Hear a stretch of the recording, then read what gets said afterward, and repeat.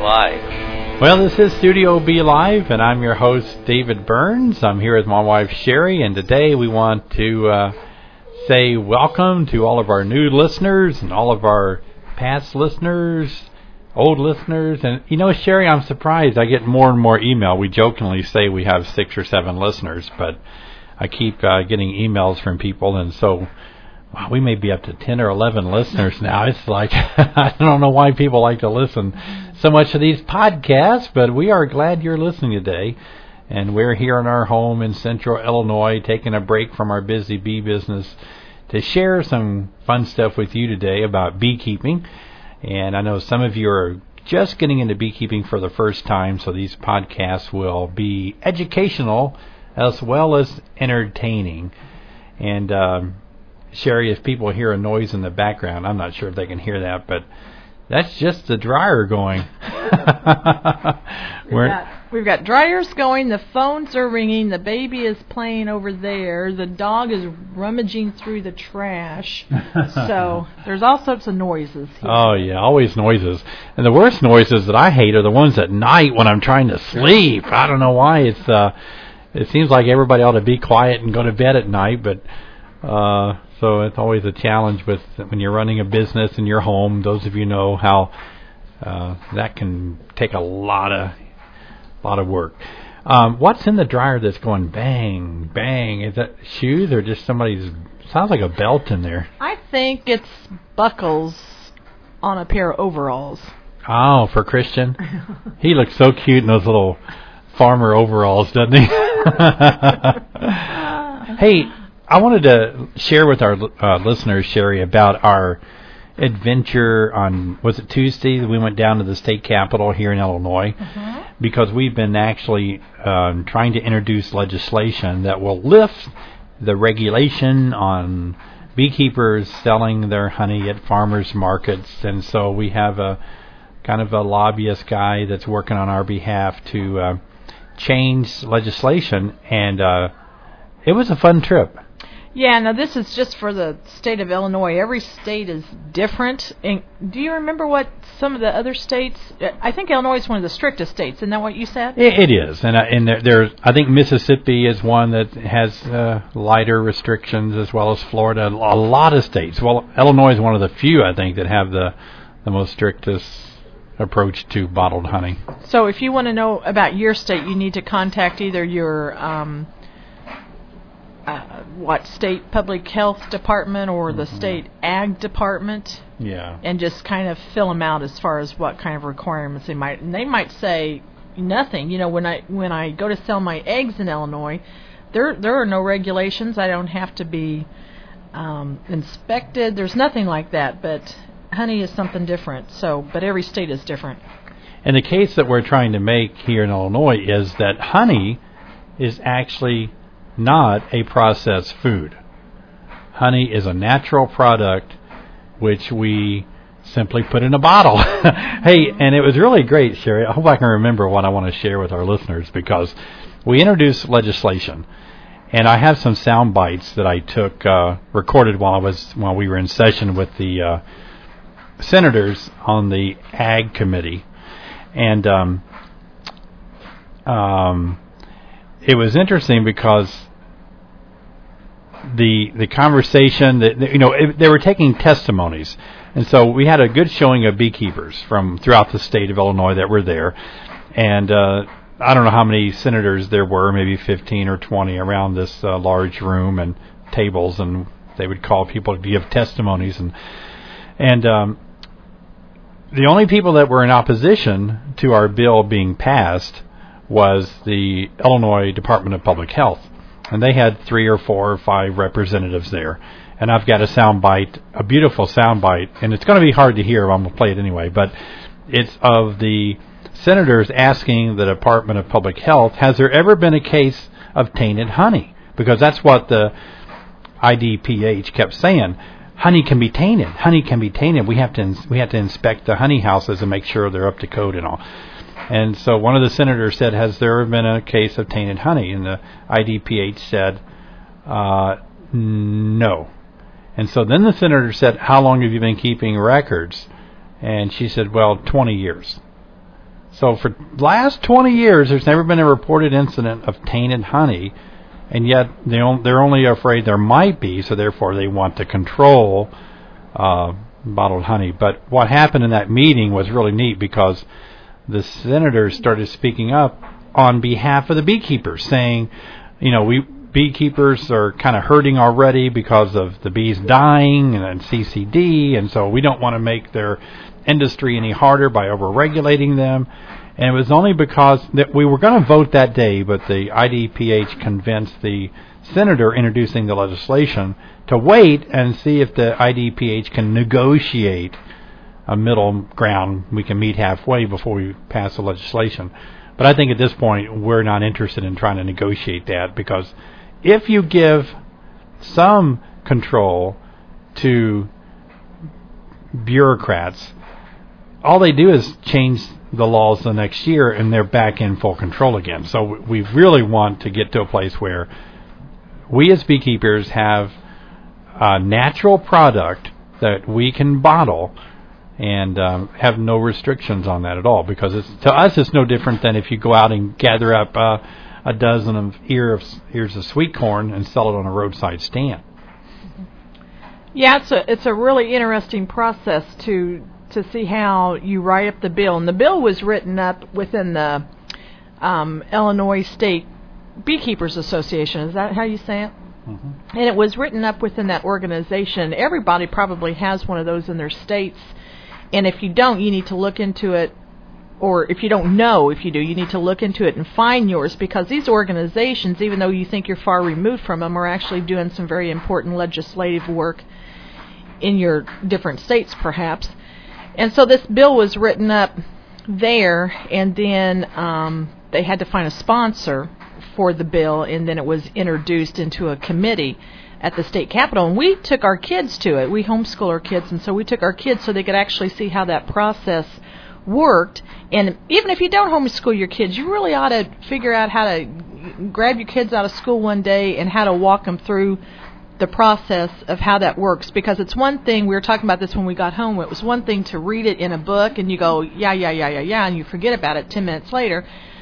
But to actually be there and see how it's written up, see how it was discussed in the state bee association, and see how it finally made its way to the committee is something that you and your kids will never forget how that all transpires. But it's a really interesting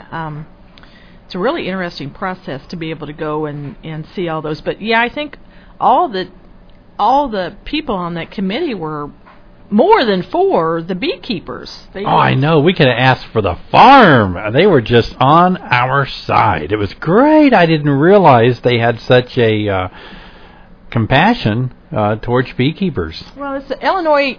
If you get out of Chicago, most people think when they think Illinois, they think Chicago and they think the city. But if you get south of Chicago, there's a whole state down here, and it's all agricultural. So, I would imagine that the vast majority of those people on the committee had roots, in farming or that kind of thing. But but the idea was to get it to where they don't look at it as a processed food.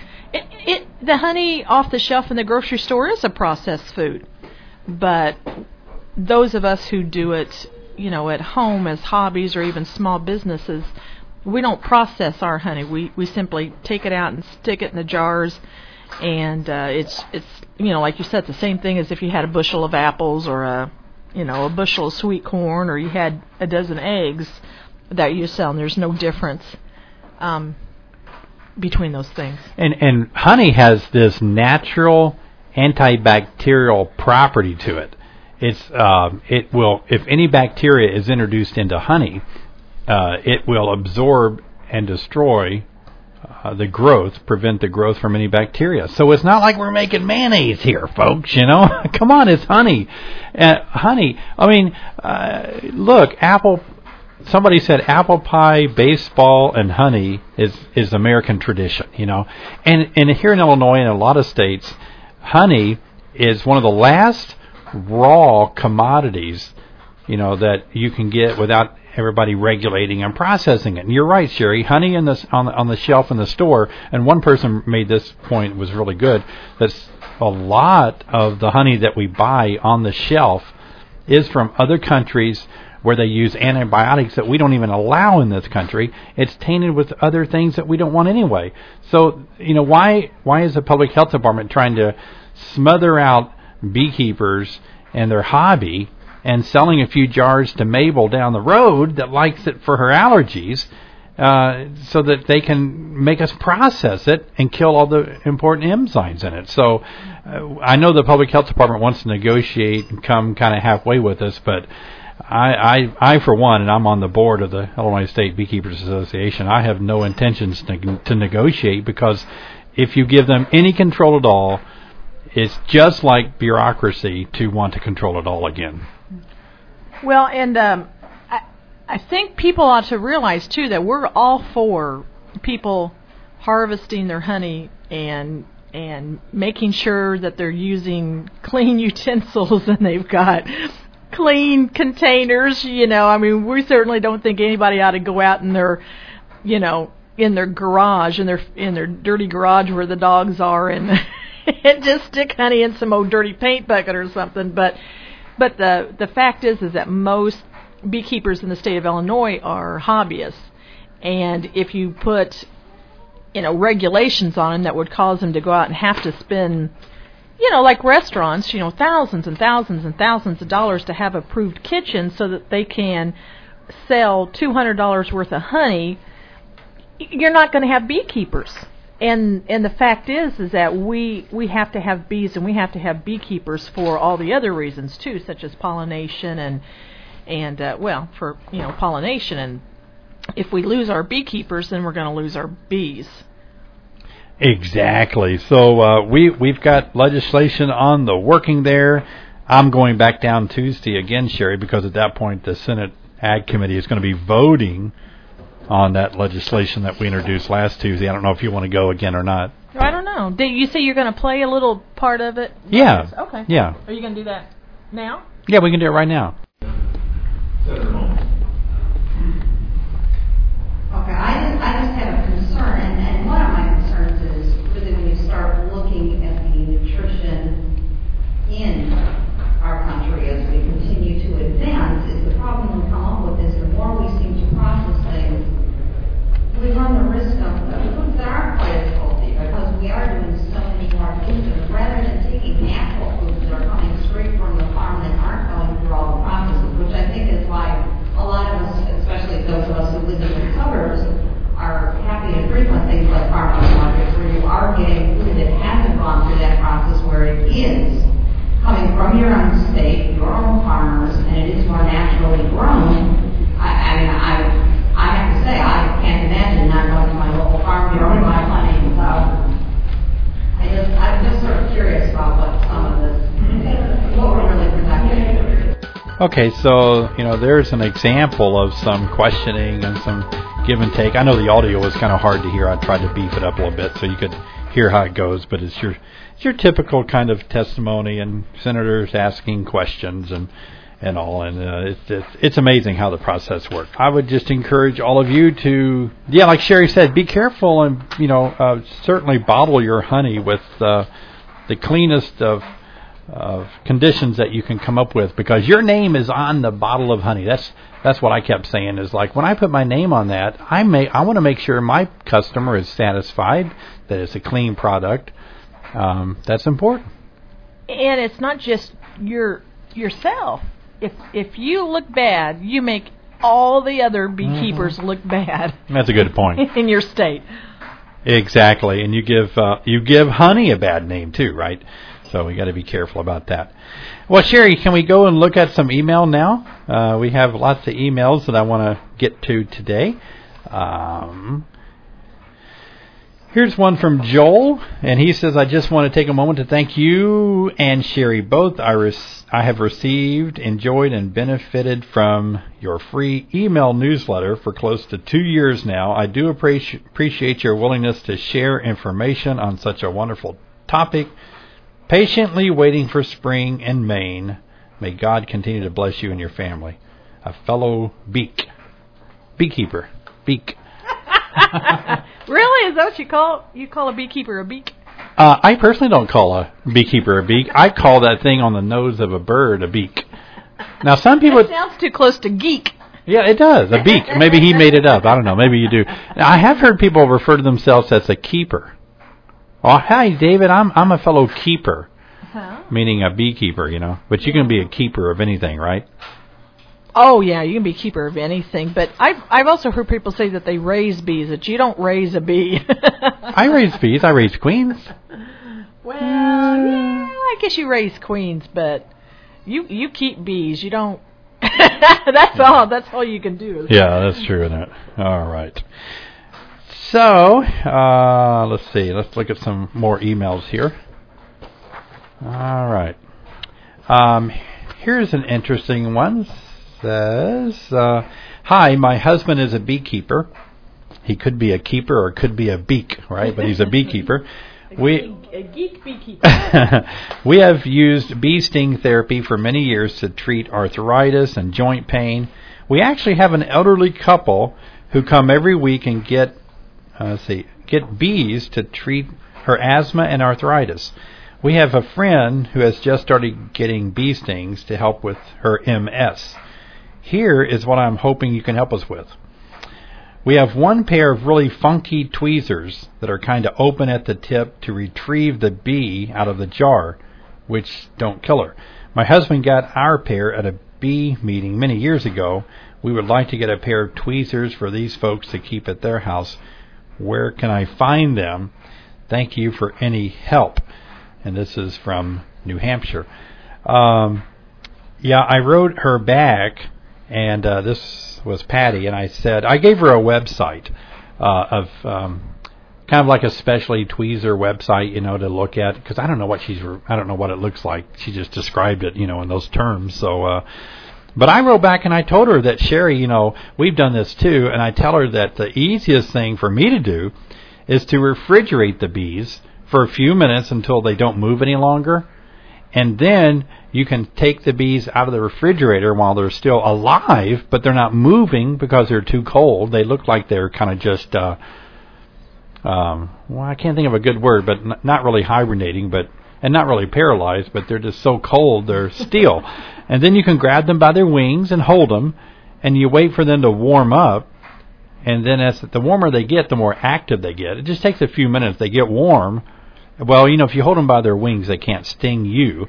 And that way you're ready to go. Now, I have found that the warmer they are, the better they sting. The colder they are, they won't sting. But you have to wait till they really get warm. But, 2 or 3 minutes. So if you want to do that, and that is true. We have talked to a lot of people with MS or arthritis that do use bee stings and have found a lot of help with that. For people who just want to grab a few bees for whatever purpose, either this or, just to, stick them underneath a microscope and look at them, how do you do that out in the hive?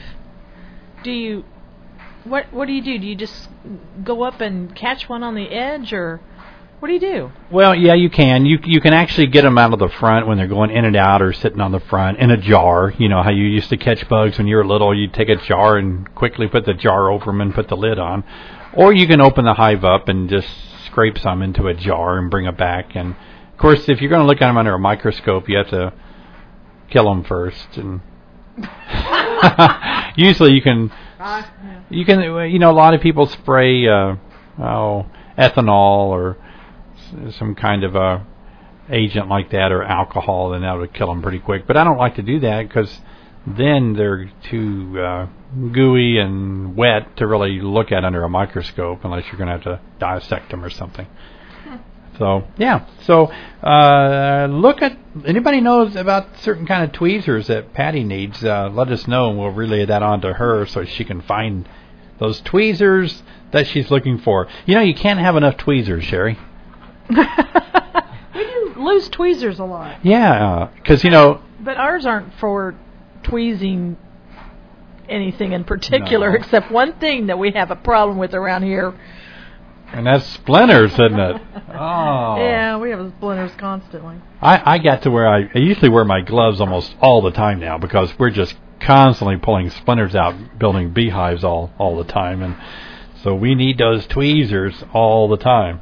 I had one splinter, maybe I've already mentioned this, but I had it for months and months.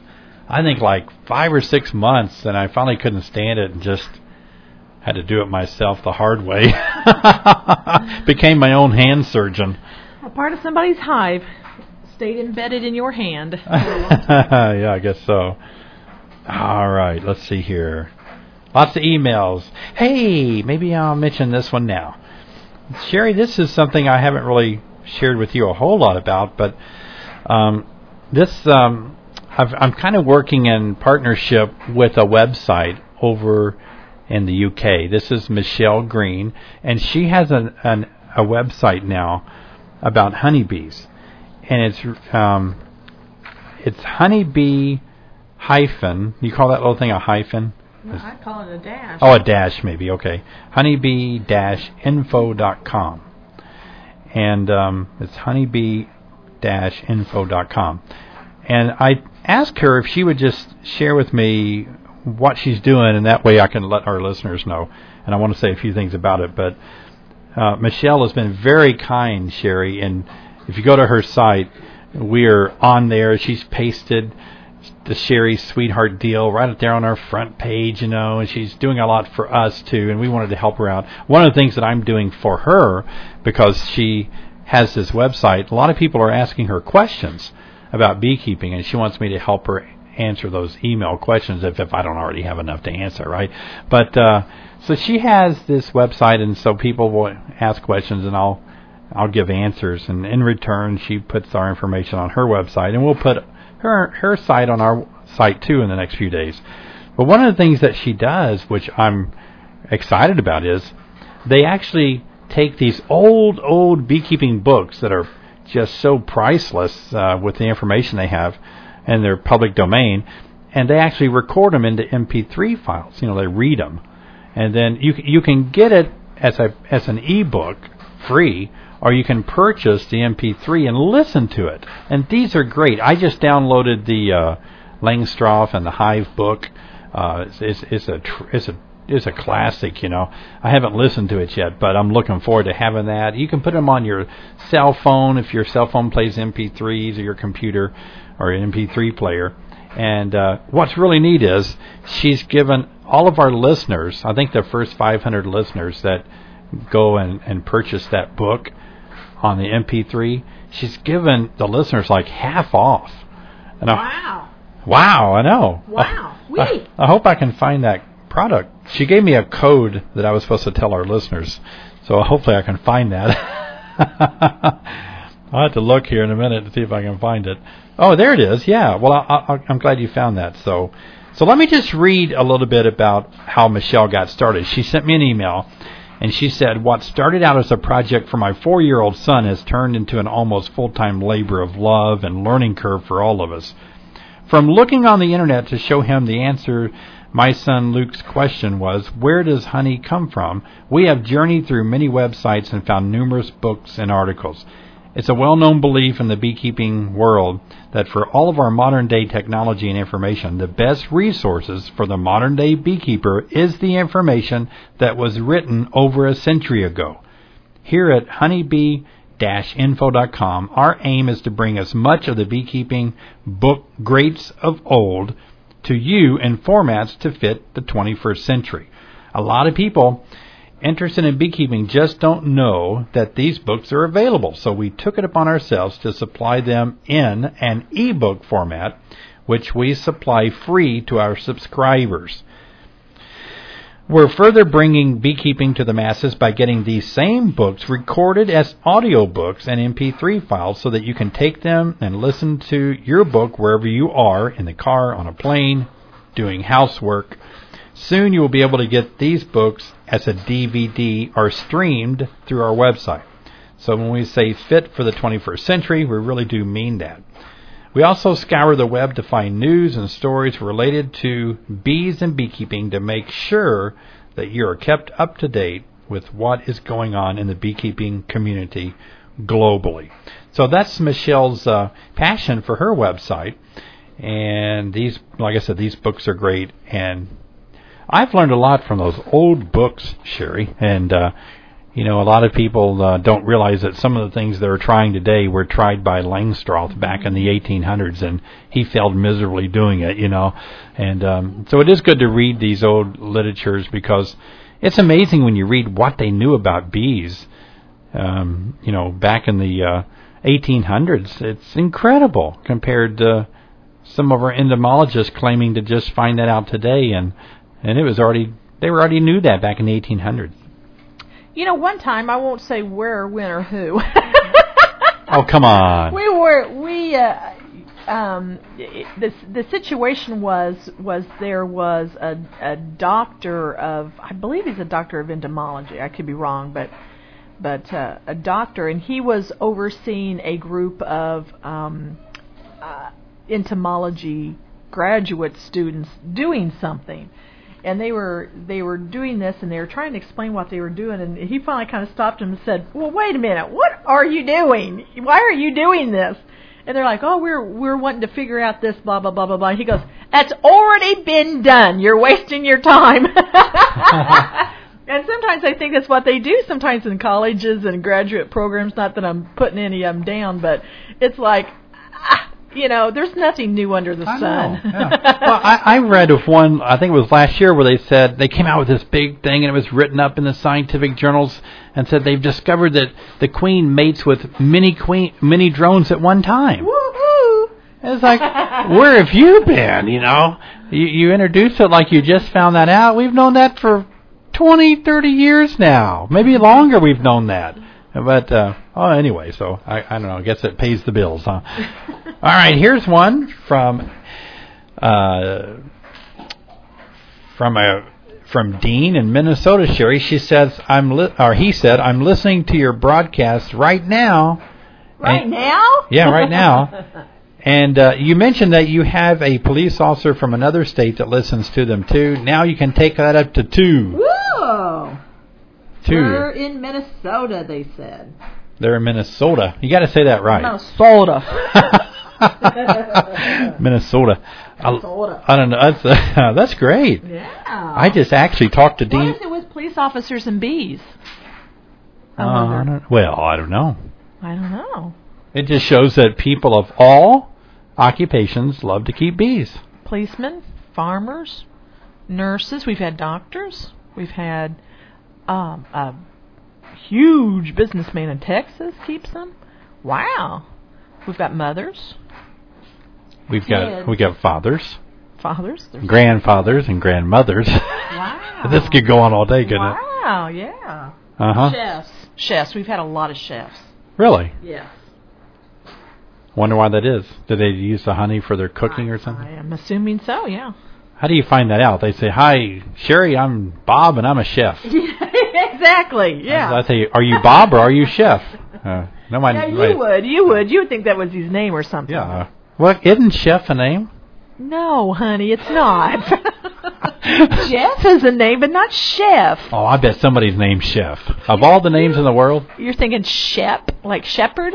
Yeah, there is a guy on Fox News named Shep. Right, but that's not chef. If any of you are named Chef and you want to come to my aid, or if you want to quickly... Yeah. If your name is really Chef, please call David on the phone today and let him know that. Or if any of you mothers out there are about ready to deliver and you still want to help me, you can name your child Chef and get me off the hook, all right? We just had a baby and we named it Chef. I'm sure there's a chef out there. We named our daughter Carrie, and I don't think that name is out there at all, is it? Some people make up names. Carrie. You don't make up names, you just make up words. That's right, I do, don't I? I thought I had, I talked to Dean this morning on the phone. He had a good question that I answered in email too, but I thought I'd bring that up because I want to address his question real quick here. Let's see. His question is this, Sherry. I was reading your lesson on why honey is good for us, and it reminded me of a question to ask you. Since the bees store the honey in cells, which are left uncapped until the honey is ready to be capped, what keeps it from running out of the cell? It seems that would be a problem as the cells are on the side and not facing up. What do you think about that? I think that's a good question. It is a good question. He is right and wrong. Really? Yeah, he is right that the cells are on their side, but they do face up. If you were to look at a frame from the edge, from the side, and you looked at the cells, they're not straight out. They angle upward for that very reason. Aren't bees smart? They knew, they probably figured it out, Oops, we made it go straight out, and now the nectar's running out at the bottom of the hive. And somebody said, well, angle the cells up a little bit. Keep the nectar in there. So they do actually. Oh, and by the way, when they bring the nectar in, the bees actually handle it for about 20 minutes with their mandibles and introduce enzymes to thicken it up and to air it out until they put it in that cell. So they do try to get it. But it is like water. And early in the spring, Sherry, when you inspect a hive and you pull a frame up, how a lot of us turn it sideways to look, down the cell and at the eggs and stuff. If you're not careful, the other side, that nectar will run out. It will just drip out. So what do you do? Well, you're really supposed to always hold your frame up and down. What would that be, vertical? And so you never hold it sideways where things could fall off. And unless it's all capped. Well, yeah, if it's all caps, yeah. But I'm talking specifically at the brood box. At my master beekeeper course, the fellow that I was working with said you never want to turn it sideways either because a queen can fall off. Oh, yeah. I've never seen a queen fall off of a frame, but I guess it's possible. And he said if it happens, if you lose your queen in the grass, she just won't come back. She's lost forever. So you don't want to be flipping those around. So that was a good question from Dean in Minnesota. Really? Oh, that's still Minnesota? Yeah, that's still Dean. Oh, yeah, it is, I see. Uh-huh, yeah. All right. Alrighty. Hey, here is one, and I'm not sure where Alvin is from, but he writes us several questions. And he is an avid. I lost the word. Avid. You know who used to do that? Archie Bunker used to do that. He used to make up words or say them all wrong. That's you. You're Archie Bunker. Oh, avid. There you go, avid. An avid chef. All right. What did Carice say? Advent? Advent. That's a different thing, isn't it? Is this what is Advent? That's Christmas time, isn't it? Because now it's Easter and that's Lent. Yeah, right. Okay. Right. Yeah, okay. All right. What is that beeping noise there? The washer? All these signals going off. All right. Okay. David and Sherry, you got in the title there, huh? Woohoo. And this Alvin is full of questions. Listen to this. How many supers do hives in northern Illinois need? Your complete hives comes with one. Where do you put the honey when that super gets full? I read that you have to wait until the bees completely cap it before you can remove it. So if you only have one super, where do the bees put the honey after that one super is full while they're still finishing capping the last cells? It seems to me that you need at least 2 supers per hive. Is this correct? How many supers do you have on your hives? Well, that's a good question for beginners. It really, really is. We sell our hives with 1 super. We could sell our hives, Alvin, with 10 supers. It's up to you. That is true. They do automatically come with 1, and some people sell them with none. Well, that's true. You could just get all deeps if you wanted to, but Well, what I mean is some people sell them with 2 deeps and thinking the price is really good until the beekeeper realizes, now I need more because I didn't realize I needed supers too. So we try to help people by including that 1 super. Yeah. There's some kits out there called pollination kits that only come with broods or boxes, right. And some people get those thinking they are a good price and then realize they don't have any supers on them. So you have to go back and get supers. But if you're a small beekeeper and you only have 1 or 2 hives, you can use 1 super. When it's full and it's capped, you can pull it off, take it into your room wherever you're going to extract it. It only takes minutes to extract it. You put the frames right back in the super, all wet and gooey like that, and you walk it right back out to your hive, and you stick it right on there. Now, I suppose in that 2 hours, I guess there would be some bees that came in and went, "Whoa! I got some nectar here. What do I do with it?" But it's only a couple hours, so it's not gonna, it's not gonna be a big problem. But if you don't want to do that, which is not what we do here because we have too many of them, but if you don't want to do that, then you simply need to go out and you need to buy, 1 or 2 more. But we wouldn't know how many you would need because everybody's environment's different. As far as what kind of nectar you have, what your weather is like, how well your bees are doing. Some bees are better at honey collecting than other bees are. And you might only need 1 super, but some people need 2 or 3 or 4 supers. Yeah, and it depends on when you harvest. If you just wait, if you're going to wait until September and pull it all off at once, you might as well put 3 of them on there or 4 of them on there and just let the bees fill it up all year. But if you're like us, you want to pull honey off all year long. Sherry's right. You're going to have to empty it and put it back on or have some on there. So when you pull one off, they're still working. Well, I would say on an average, we have at least 2 all the time, probably 3 on the hives that are really making good honey for us. 3 seems to be a good number. I had somebody ask me the other day again about the sequence that you put those on, and we ought to remind folks about that too. That you start out with the 1 deep box and you wait until they've pulled out about 8 or 9 frames, full of wax, and then you put on the 2nd deep box, and then when that looks like it's about 2/3 full, then you can put your honey super on. And we always say around here, the honey supers have to go on by the 4th of July. But at that point, when would you put on a 2nd super? Would it have to be almost full before you put on? I use the same method. When you get one that's about 6 or 8 frames full, put on your 2nd super. But that would just be for somebody who's got their hives real close to them. For folks who have to put their hives elsewhere, we have a lot of people who live in the city and they've got their hives out in farmland someplace else, and so can they just? Excuse me, I got to talk to Cree a minute. Well, I'll just keep on rambling here, I guess. And what I was going to say is these folks have to put the supers on all at once. David always says that it's better to have too much than too little. So, it's not a problem to go ahead and stack 2 or 3 supers on, but is that the ideal thing to do? Yeah, I think so. It's probably, I always err on the side of not having enough supers on, and that's my problem. Hey, Cree, I think you're going to have to unplug one of those electric heaters. That's probably what kicked the breaker.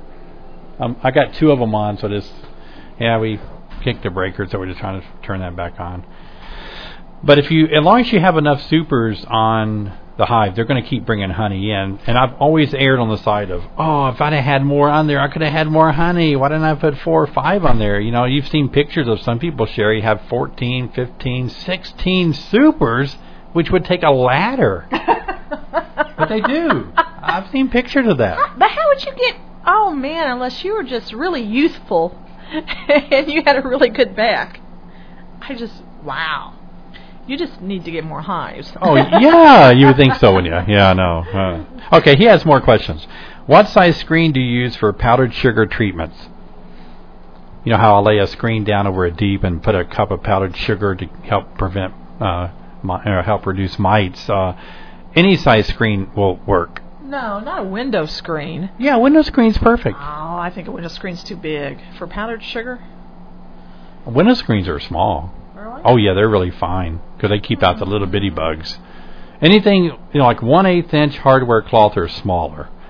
Anything bigger, the bees will fly up. So you're just trying to keep the bees out. But powdered sugar is so tiny, it'll go through window screen perfect. So if you got an old window, yeah, just go to your wife's kitchen window and jerk the screen out and take it out there on your hive, and that'd be good. We had a phone call this week from, I think I actually had a couple of phone calls this week from people about crystallized honey, so I thought maybe we needed to take a minute and talk about that. Crystallized honey. It's an alien food source from other planets. and people think it's really honey, but it's from another world. It's aliens taking over our world, one little honey crystal at a time. You've been watching Star Trek before you go to bed again? Yeah, the crystalline entities. Okay. No, honey. No, I'm just kidding. All raw honey, will crystallize. It's just a matter of how soon. The sweeter it is, the higher the sugar content, the faster it crystallizes. Oh, I didn't know that. Uh-huh. I thought it was, well, I guess that's true too. I was going to say I thought it was certain flowers that would do that, but I guess certain flowers would have a higher sugar content. So, yep. Do we know what those flowers are that have the higher sugar content? Well, yeah. Clover is not as bad. It's one of the least ones. I think buckeye. Is that the flower that snaps the bee when they go in there? I always get those confused. That's alfalfa. No, it's alfalfa. Alfalfa, or maybe it is buckeye. One of those two hardly ever crystallizes. Sunflowers are really bad about crystallizing fast. Remember, Jack brought his over to harvest his sunflower honey, and it was just crystallizing in the buckets, Melons, like pumpkins, it crystallizes in the comb. Okay, well, let's talk about this a minute, because some people, I think it worries some people. And I even recently read a book about a woman who sells honey she has some big commercial contracts in, well, no, I shouldn't say that. Commercial contract sounds more like you're selling it to Sue B or somebody like that. But she had big contracts with fancy boutiques in the city and that kind of stuff. And she said that by the time she got ready to take her honey, it was always crystallized. And the customers didn't like it like that because they thought there was something wrong with it.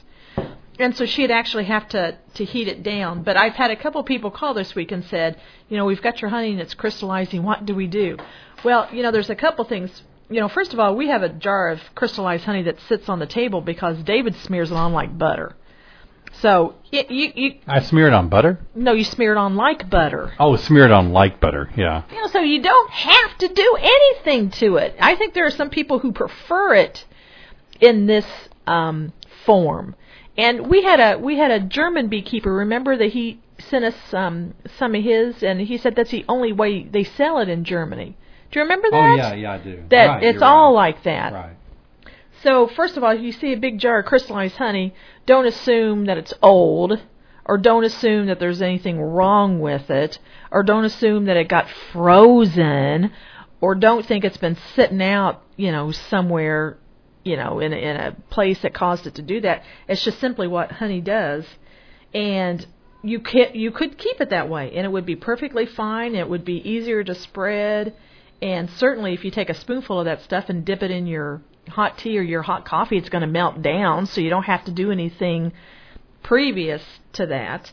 And so you could even sell it like that, I bet. Oh, I've sold a lot of it. Our customers know, and they don't mind buying crystallized honey. So, don't even worry about it if you're trying to sell it and you're keeping it on the shelf in an outbuilding, and you go out there one day and you're like, oh my gosh, it's all hard, I'm never going to sell it. There's people who would appreciate it just like that. Or you can melt it, you can just warm it back up and get it liquefied and then sell it, Right. So how do you do that? You could do that in a microwave, but, if you're going to get it to a certain temperature, you're going to end up killing all the enzymes, and that's not what you want if you want raw honey. So we don't recommend microwave, especially if you have it in any plastic. Oh, yeah. You can melt down the plastic for one thing, but it's never a good idea to heat anything up in plastic. Especially in one of those little bears, because as the plastic melts, the little bear looks crippled. He kind of droops to one side. He does. He droops to one side, and then he's like a very sick bear. But and that's we're tending to only use glass at this point because people are concerned about plastic, and glass is recyclable. Yeah, there you go. I think you made up a word. Hey, does honey crystallize faster in plastic or glass? I don't have any idea. Do you know the answer? I don't know. I thought we noticed that last year, and both, but it doesn't seem to matter, maybe. No, it doesn't seem to matter because I've got a plastic thing sitting there, a squeeze bee thing sitting there, and it's just as hard as this is right here in the glass. So I don't know. Yeah, and the reason, I want to interrupt you, Sherry, because see, we don't process our honey, meaning that we don't heat it.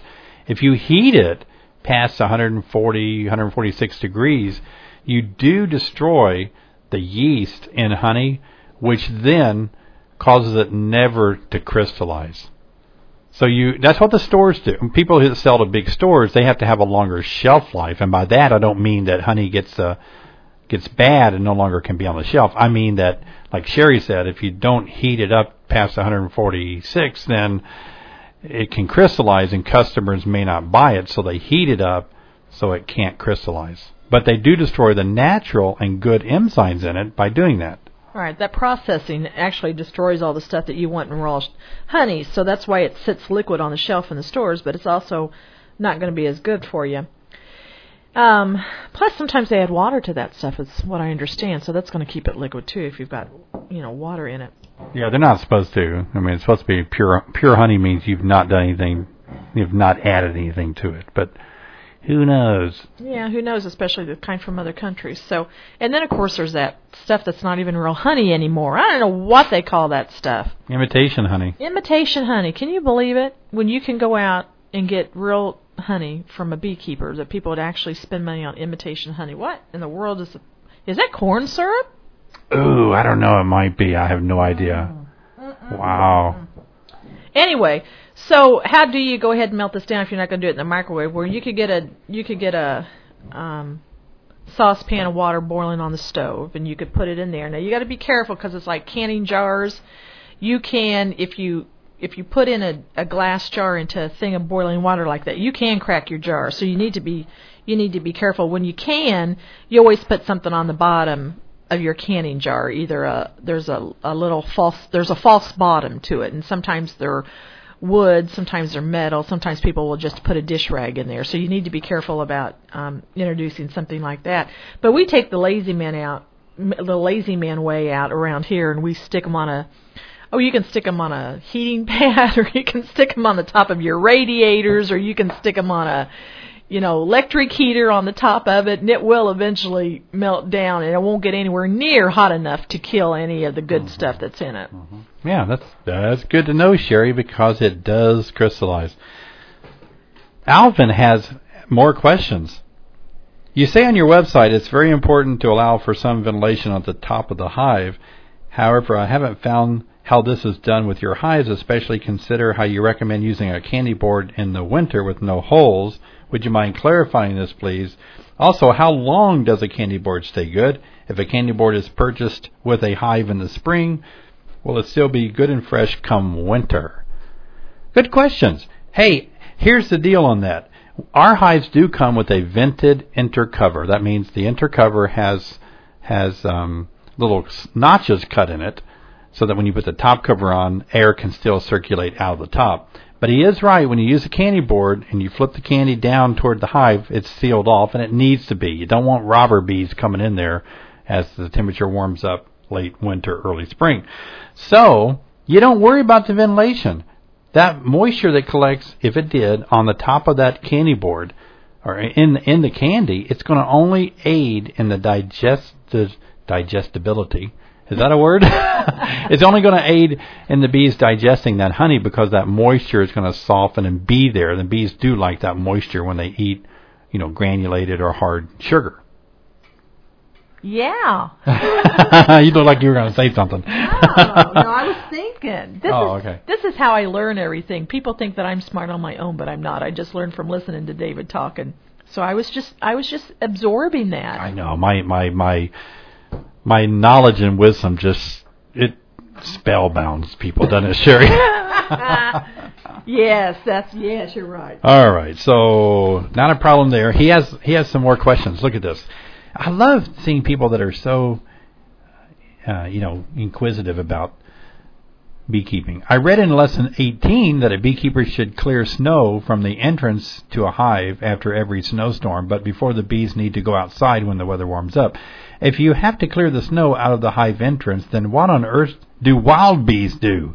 I'm amazed that domesticated bees can't clear their own entrance like wild bees must obviously do. Maybe because wild bees are up in a tree and domesticated bees are on the ground where snowdrifts can't accumulate. Well, that's a good question. The truth of the matter is, I don't think there's a difference between domesticated and wild bees. They're probably they're the same bee, but we've really not. I guess domesticated in a sense we do put them in like you domesticate a dog or something, but no, they actually do clear their own entrances. Yeah, don't they just breathe on it and it kind of melts? Or? Yeah, like we warm our hands up. Kind of how you blow hot air on your hands, they go out there and melt the snow away, their entrance. The only thing, Alvin, that we're trying to do is make it easier on them, Same reason we feed our dogs. You wouldn't have to feed your dog if it was outside all the time. It could go off and root and snoot for a mouse or something, but we feed our dogs because it seems like the nice thing to do, to help them out and get a good balanced diet. So, it's the same way with the hive. We just clear the front out because we feel sad that they haven't done it yet. Well, and it is just a real narrow opening. So if you're right now, if you're in Ohio or Pennsylvania or New York and you've got 3 feet of snow out there, no it could take a very long time for the bees to clear 3 feet of snow away from that entrance. But you're right, because they're in a tree, generally speaking, they're up higher in a tree, aren't they? And their openings aren't generally at the bottom of trees. Their openings are generally at the top of trees where the snow is not. So, right. Yeah, there's been studies done on where a hive naturally finds a habitat, and they do like to go high. We know that from taking them out of barns and things. They're always up pretty high. Why don't we put hives up high then? We probably should. It's just not convenient for the beekeeper to go on top of something. No, I meant hang them from trees or something. Well, yeah, but when you take that super off, you got to climb a tree. Who wants to go up in a tree and climb out with a super or honey? I think they used to do that with those straw skeps, didn't they? Didn't they hang them from trees and stuff like that? Yeah, and some people, what they use in third world countries, they have the top bar hives on ropes.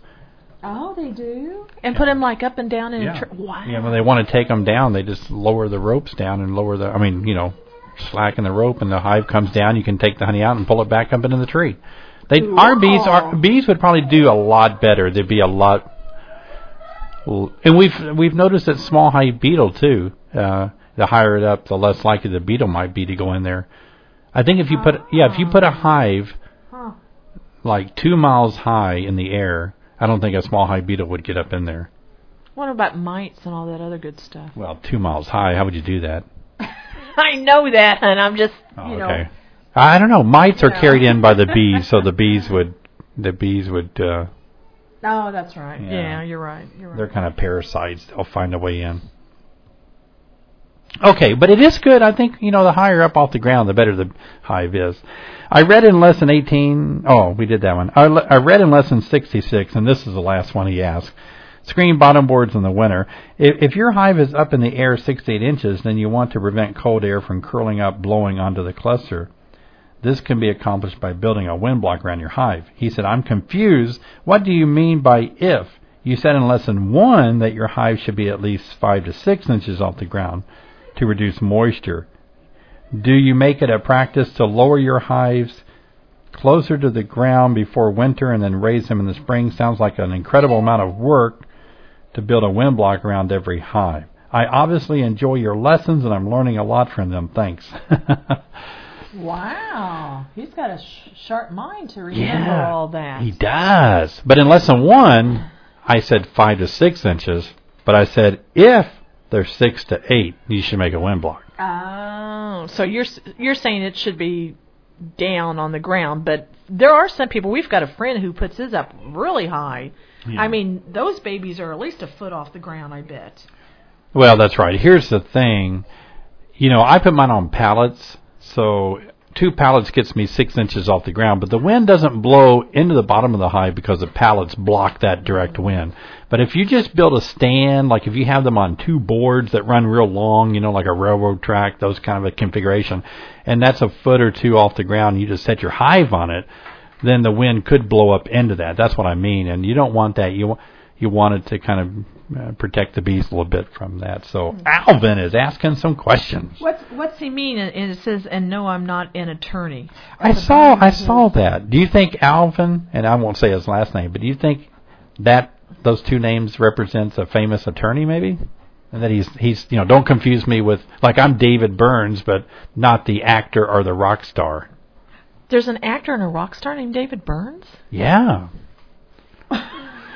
Yeah, I'm acting right now, and if you follow me to the shower, I'm going to rock out. No, there really is a rock star and an actor. Well, the actor, I think, was way back. I'm sure he's deceased now, but and probably the rock star is, too. They don't live long. I don't think anybody's confusing you with the two of those. Yeah, Cree, do you know David Burns, the rock star? No. Oh! Oh, honey, I'm so sorry. Now, I know there is one in Liverpool named Christian Burns. So, but not a David Burns. I am related to Elvis Presley. Well, we know you think that. No, my mother told me. I'm like his sixth cousin or something. Okay. That's my connection to Rockstar Hall of Fame. No, there's David Burns. He's a rock star. Or a musical guy. I don't know if it's rock music. And there was David Burns, the actor. Rock music. I think it was rock. But they could be deceased. One time I bought something, and he said, "What's your name?" And I said, "David Burns." And he said, "Oh, like the rock star." Oh, honey, I'm sorry. I'm going to Google this when we get done with this podcast and see if there's a David Burns, a rock star. Oh, Caree's on it now. Go for it, Caree. She's going to find out. Wikipedia and see. Yeah. See if you're in Wikipedia. Yeah. So, there you go, Alvin. Thanks for all the questions. Here's another email. And it says, yeah, we are running. Wow, this has gone fast, hasn't it? I want to do one more. Sherry's saying, "Watch the time. What's the time? Spread them out." I know. I got you. Okay. Here's a good email, though. I want to get to this one.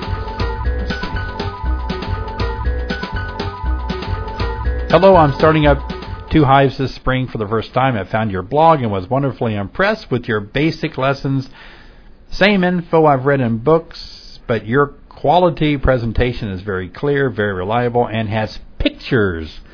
I like books with pictures. Thank you very much for taking time to help us. I certainly hope that your intended reasons for doing so have been rewarded. Hey, that was a nice way to say it, wasn't it? All right, this is from the, how do you say that name, Sherry? Since you're so good with words and I'm not. I don't know, Rolson. Rolson family? Thank you for having your online classes available and a blog. I have been wanting to keep bees for 2 years now. When the start of 2010 came around, I made a resolution to just get started. Imagine my disappointment when I learned that I had already missed out on the local beekeeping class for this winter. Thank goodness I stumbled upon your blog site one evening. Thanks to you and your wife, I have been learning every night now on how to become a beekeeper, and I'm so anxious for our 20-plus inches of snow to melt here in Iowa. Iowa got it too, huh? I thought it was out east. Thank you for offering queens and bees for sale. Obviously, your hobby has turned into a business for you. I giggle at myself as I am inquiring with different businesses here in Iowa, as well as online.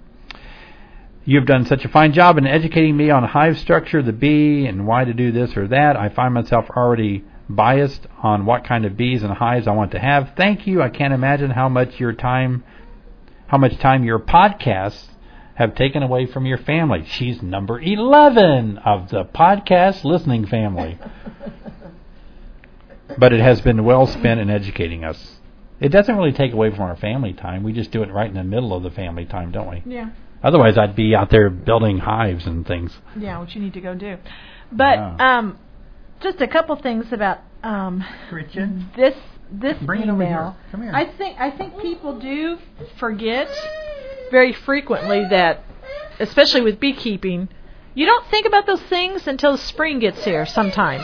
And unfortunately, with beekeeping and some other kinds of things like that, you have to get everything going, and you have to start thinking about it in November and December and January, because people do sell out of supplies really, really quickly, especially bees. And so you have to just jump right on the bandwagon and start doing it. You know, you can wait and order your seeds for your garden in March, but you can't do that with things like bees. So you have to really, that's one thing that I wish we could really, really get out there to people, that they have to, you know, start looking at it earlier. And we've said this before, that, you know, the best time to get hives and supplies, and probably a little bit cheaper too, is like July and August and September. And you can get your things readily then, because everybody waits until January, February, and March, and every beekeeping supply company in the world gets backed up because everybody's trying to buy stuff all at the same time. But also, we love putting our podcast together and our lessons together and our blogs together, and we also hope that people will do us a favor of bringing their business to us, because this is the way that we provide for our family. And so we love putting together the lessons and podcasting, and if you can give us a little bit of business at the same time, buy a few of your hives from us or some equipment from us, that would be wonderful. Oh, that was well said, Sherry. Thank you. Yeah, I did find David Burns, the actor. But no, that rock star. Oh, yeah, David Burns, the rock star. Cree said she says indie music. What does that mean? Must be a... Oh, from Scotland. Oh, is acoustic music? No, but it's kind of similar. Is he still doing it now? Yeah. Okay, so David Burns, the artist from Glasgow, Scotland. I'm from Scotland, actually. Yeah, well. And then there is an actor. Liverpool. But then he David, is dead. The yeah, actor is dead. It doesn't matter. He was the actor. Well, I don't think anybody's thinking of him, honey, though, when he's died back in the 70s. Oh, he died when I was 11. American Broadway theater, motion picture actor, and singer. There's two singers, see? Wow. And I'm just David Burns, the beekeeper. What do you mean, just David Burns, the beekeeper? A beekeeper's just as important as any actor or any singer or anybody. Yeah, but look, David Burns on Wikipedia, he's already got my spot. I can't get in there. You might get a Wikipedia spot someday. No, he's already there. But for now, we need to go, honey. Oh, we do. We've enjoyed being with you today. And to the ever-growing audience, especially of the police force, we're glad we're keeping the police force throughout the world entertained with our podcasts, and others of you, email us and let us know that you're listening. We love to read your email on our podcast as well. And tell us about your family, and we'd just love to say hello and get to know you better. And thank you for coming into our home and our beekeeping business today and chatting with us and having fun with us today. As Sherry said, we'd love for you to stop by our website and get involved in beekeeping or expand your operation now. It's at honeybeesonline.com, and bees is plural, of course, because one bee is no good. What can you do with one bee? So it's honeybeesonline.com. You can email us at david@honeybeesonline.com, or you can give us a call at 217-427-2678. I've got a lot of work to do, and so does Sherry, so we're going to be signing off and looking forward to being with you next time. So our goal is to produce a podcast every Friday. So today is Friday, and that's what we're doing today. So we want to say goodbye, and I think little Christian wants to say bye to everybody. Christian, do you want to say bye-bye to everybody again? Say bye-bye. Bye-bye. Say see you next time. That's too many words, isn't it? And Sherry, you want to say bye to folks? Goodbye. All right.